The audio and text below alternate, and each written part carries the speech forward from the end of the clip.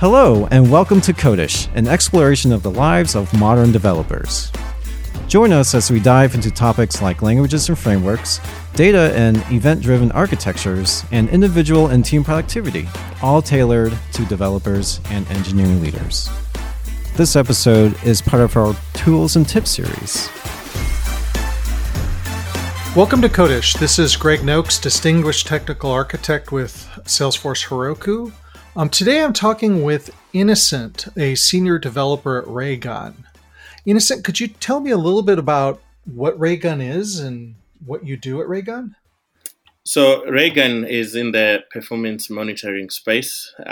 We provide tools and utilities that developers use to improve their software quality through crash reporting, and browser performance and application performance monitoring as well. So how do you approach the performance monitoring and kind of the application introspection? So when I look at an application that is performing suboptimal, firstly, my philosophy is the absence of crash reports does not mean that software is performing really well. There are hidden things in software. There are tools that we use when we develop that don't work 100% very well as we would want them to. But, they do get the job done, but there are areas in there that can be improved. So I tend to take a holistic picture. I look at the size of my audience. And if it's something sizable that gets a lot of traffic, for example, a shopping cart that gets a lot of traffic on a Black Friday, I would want to be in a comfort zone when I know that during the peak periods, my application is still performant. So I tend to look at the end user, how their experience looks like during very high peak periods. And from there, I start working my way back to the technology that is supporting that application. So the first point of call is obviously load times for a user, the response codes that they're experiencing on their end. And from there, I try and determine whether it's an issue with their browser or an issue with the software on the server side. Given that it's an issue on the software with the server side, I would then start looking into all the applications surrounding that application that support the final product that the customer is seeing, and pick that apart, find what exceptions I'm experiencing. If there are no exceptions, then look into maybe the queries that are running behind the scenes. If I'm using an object relational mapper, that's a favorite one for me to go to. I'll then look to see how often certain code paths are being executed. If we're experiencing any form of N+1 queries, and look into ways of restructuring the code and remodeling the data that we are presenting to the user so that it comes out of the database in a more consistent and timely fashion. And I assume that at Raygun you provide tools so you can do that introspection, so you can examine your code in a running environment and then get good feedback on what it's actually doing? Yes, definitely we do. It's a well-rounded approach. But, one size doesn't fit all.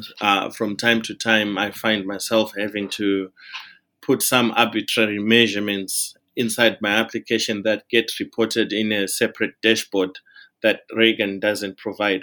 But overall, Raygun does provide a one-stop shop for most of the things that I would want to cite in my application performance.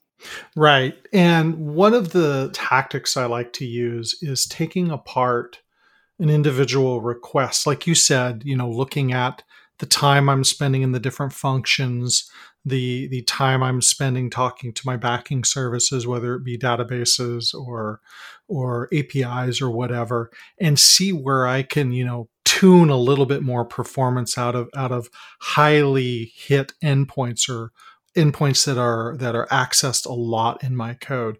Does Raygun help me do that as well? I think this is the area where Raygun really shines because it paints that picture straight from the user experience right down to the server-side performance. So when you load a page in your browser and the telemetry of the performance is sent through to Raygun, as well as your application running under a performance application monitoring on the server side and crash reports for it coming through, we can then associate all those telemetries together and show you that this user experience is associated with these crash reports and it is associated with these stack traces on the server side. So you've got that holistic picture of customer experience on the browser relating to the server performance on the backend. That sounds super powerful. So do you have folks that use your tool inject some JavaScript into their web pages and some code to go ahead and capture the execution? Or do you have a different way of approaching that collection of that telemetry? Yes, we do take that approach of injecting a little lightweight snippet of code into your JavaScript on the front end. We've got a very light SDK on the back end that hooks into your exceptions. And APM takes sort of a different approach where you don't have to do anything within your code, but you do have to install an agent that runs against the server that is running your code. So I assume it's like a lightweight gem or something, being that I'm a Ruby person, something that I would just put into my bundler file and then go ahead and pass off like an API, say, token to access your guys' service so I can start feeding that information directly in and then start generating those reports. Yes, that is 100% correct. And seeing that you are a Ruby person, I have just been working in the APM team these past few weeks, and we did launch APM for Ruby. Oh, cool. So the way it works is you have got one or two gems that you will reference depending whether you are using Rails or Sidekick. That gem, you then provide environment variable that holds your API key for the first run. Once we see that API key for the first run, it then gets persisted in a JSON file that we will read over and over and over again for as many times as you restart your application. Now, I see you also have some crash reporting. Are you using those same sort of tools for crash reporting, or are you introspecting the logs, or what are you using for that? For crash reporting, we've got lightweight SDKs or lightweight providers that you inject in your code. Generally, the way it works, there's two approaches. We provide a catch-all, so all your unhandled exceptions that don't gracefully terminate a request, we can tap into those exceptions and report on them. But there's a better way because we try and encourage best practices for developers when they are working with software. And one of the best practices is you anticipate and handle all the exceptions in your application so that the user experience is not clunky, but you gracefully handle and try and recover where it is possible. But an exception is an exception. You do need to know about it when it happens. So we do offer a way of manually sending those exceptions as they occur, and you catch them in your try-catch block. I'm not sure what the equivalent of Ruby here is. A .NET person, so I'll give the examples from a .NET perspective. So when you catch your exceptions, effectively that exception has been handled and it might not bubble up all the way into the hook for the catch-all. So there you will have to implement some manual logging. The same way we would log those exceptions to, a text file and then have a look at it, or maybe log to a database. That's the same way you would just log those exceptions to Raygun. And doing so also comes with an added advantage of You can add tags and extra information, maybe relating to the user who experienced that exception.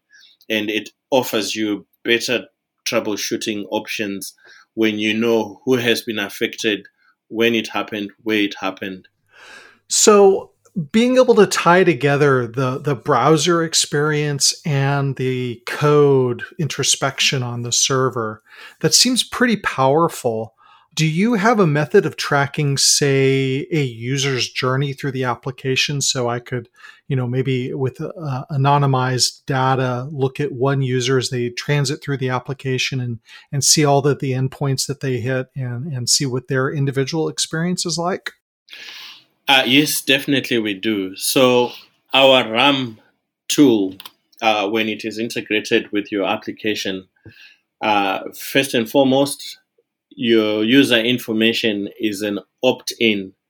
So when you do opt-in, you populate the fields with the information that you are most interested in. So the anonymization part of it there is totally within your control. And then we do follow the user using our internal session ID. So the SDK that is integrated with your code, your JavaScript on the front end, creates a session ID that we track internally within Raygun. And we follow through the user through every single page that they visit. And that internal ID can be associated with your crash reports. So, for example, if your user were to experience a JavaScript exception, that would also get sent through to Raygun to the crash report endpoint with the same session ID. And we also track the session ID associated with that is issued by your browser. When you experience an exception on the server side, that browser session ID is present in that exception. That's how we're able to correlate those two. So we actually have the full user experience and their individual sessions on the server side. That's really cool. Yes, and over time, we're also able to give you a complete picture of how the user's session performed from the point they visited your page, logged in, visited a couple of pages, and then left your application. And the crash reports and the traces relating to that particular user are also tied up with that session on the Raygun side. An important point, though, is with APM, we don't track all the traces for every user depending on the sampling ratios that you choose, because APM tends to send a lot of data, a lot of it which might be just fluff you might not be interested in. So we've got a sampling strategy that sort of reduces a lot of that noise and give you some interesting information when the interesting information is available. So not all users might have traces, but if you set up your tracing for one, we will have all that information. So how do you combine, I understand having kind of that user token that you can follow them around with. How do you combine, say, multiple users' experience and multiple application functions experience into kind of a holistic view of the kind of overall application performance, almost like a generic score or something like that? Do you have a concept like that? Or Yes, indeed we do. So we have been speaking of the user specifics, which is a result of a drill down.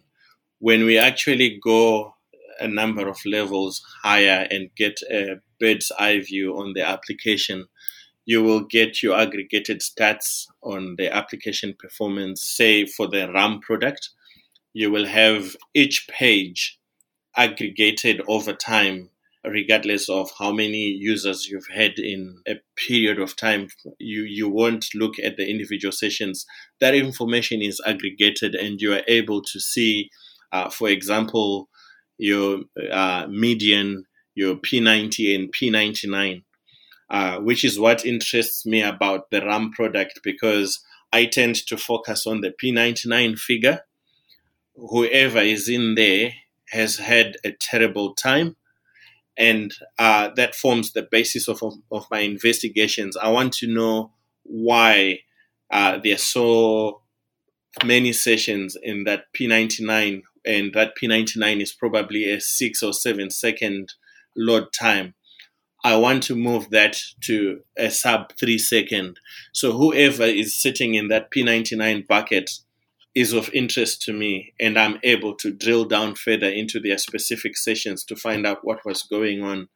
More often than not, you'll find probably we have a data center in the United States, and this customer is sitting somewhere in South Africa, for example, and their load time is affected by latency. There's really nothing we can do for that kind of user. Or perhaps there is. AWS now has data centers in South Africa as well. So it might mean that we need to route their traffic to a data center that's closer to them to get rid of that latency. Or our assets are loading a lot slower. We might have a cached site closer to them. So we do have that ability of taking a bird's eye view on everything and decide on the specific areas that we really want to drill into. Yeah, I wish we had a way of breaking the speed of light. I always joke around with folks when we're talking about, latency between data centers and stuff that, we haven't been able to figure out how to break the speed of light yet, but we are working on it. So, keep tuned. Maybe we will one of these days. And I totally agree with you about the P99. Over the last 12 years, that has really become kind of that holy grail to me, is the more I can push that P99 number down and get it as low as possible, the better experience for all of my customers on any website that I'm working for. So I think that not a lot of people think about the P99, because when I talk to new customers who are just kind of undertaking this journey of performance optimization, a lot of times I have to educate them on exactly what a P99 is. So maybe we could take a few seconds and you could tell me your understanding of what a P99 is. So any folks that are listening who aren't aware of it will come away with a knowledge of what that is and why it's so important. All right. So my understanding of the P99 number, of how we use it and how we display it to our customers, is an aggregate value that a subset of your customers fall into. If you were to draw a normal distribution curve, it would appear like a bell shape. And there is a long tail that will stretch towards the right, almost like in a asymptote boundary. And right at the tip of that long tail, you've got a bucket with an arbitrary number. If you've got millions and millions of customers on your website or an application, that number might be sitting in the hundreds of thousands. I always tie this with behaviors. I'm a millennial myself, and the younger generations after millennials have got far less patience than I do, and I've got far less patience than the generation before me, the baby boomers. So I want to maximize profits, and I know I'm dealing with people who don't have patience for slow loading sites. I'll give you an example. If I'm shopping online and the application I'm shopping with is not performant, I'll simply shut it down and move on to the next. And if that's not also performant, I'll shut it down and move on to the next. So I'm interested in keeping these people that fall into that bucket of slow loading times. So for me, the P99 represents the number of people having the absolute worst experience with an application. That is why I take particular interest in it and find out those reasons that are affecting that small number of people. If I can solve their problem, I have probably improved the life of the 98% before them. Exactly. That's exactly how I think about it. And that's a fantastic explanation. So we've got all of this data coming in from the browser, from the application. We've got it bubbled up into dashboards and overarching metrics. What do you suggest people use all of this besides, pushing down that P99 number? What other uses for all of this information that you're gathering about an application's performance? What do you think folks should be using that for? Right. So, from experience, I have learned that decisions should be made based on numbers. I think the better part of my career, I have thumb-sucked a lot of numbers without real empirical evidence of why we are deciding on a certain thing. And if I can give you an instance where these numbers actually did help me in making up a lot of decisions. One of my previous roles, I was a team lead, and we had an application that had been problematic in that company for over 2 years. And the problems were we were trying to do everything in one go. And then hooking up some monitoring tools and, augmenting that user experience, we then realized that we were doing too much in one call. And there were certain transactions that could obviously be deferred and processed on the side without the user waiting for the feedback, because most of the time they wouldn't be interested in that feedback anyways, almost immediately. It will be something that they would need to look at maybe a month later as an aggregated report or something. Where I'm going with this is looking at that data enabled me to redesign the application, and I took the command query responsibility segregation pattern where stuff that is not mission critical is deferred for processing by a number of workers in the background. And the stuff that is mission critical is executed in a transactional manner real time. So when you actually look at the performance of your application, you've got to determine what the happy path is, what the mission critical path is, and decide on, deferring processing for later in the background. Not everything needs to be transactional and not everything needs to be real time. So we are collecting all these metrics, reporting on them, and giving you data that you would need to look at to make an informed decision. If you were to ask me why the application was originally designed in that manner of everything is transactional, that is because somebody thumb-sucked what the best practices were and thumb-sucked that the loads would be so little and things would be performant. But over time, that didn't prove to hold up, and it called for a complete redesign. So you might be a company out there experiencing one of these constant problems with your applications where you can't decide what to keep and what to hold off. Having this kind of data enables you to see what that mission critical path is, what that happy path should be looking like for your customers, and make that informed decision based on actual actionable data. So, do you have any closing comments? I think the life of a developer is an interesting one. We fit in everywhere where the situations permit, and we definitely take different routes to develop our careers. But ultimately, what we should all be concerned about is the quality of the products that I produce definitely reflect on my capability as a software developer. What sets me apart from the next developer is not the amount of cool techniques I can do with code. It's delivering a product that actually works. And what better way of knowing what works when you actually measure things? Everybody should live by the philosophy of assume nothing, measure everything. Everything and everything should be measured. That's fantastic advice. It's been phenomenal talking with you. It was educational for me, and I learned a lot about Raygun and what you guys do and how you think about the broad space of performance introspection. It was just great to talk to you, Innocent.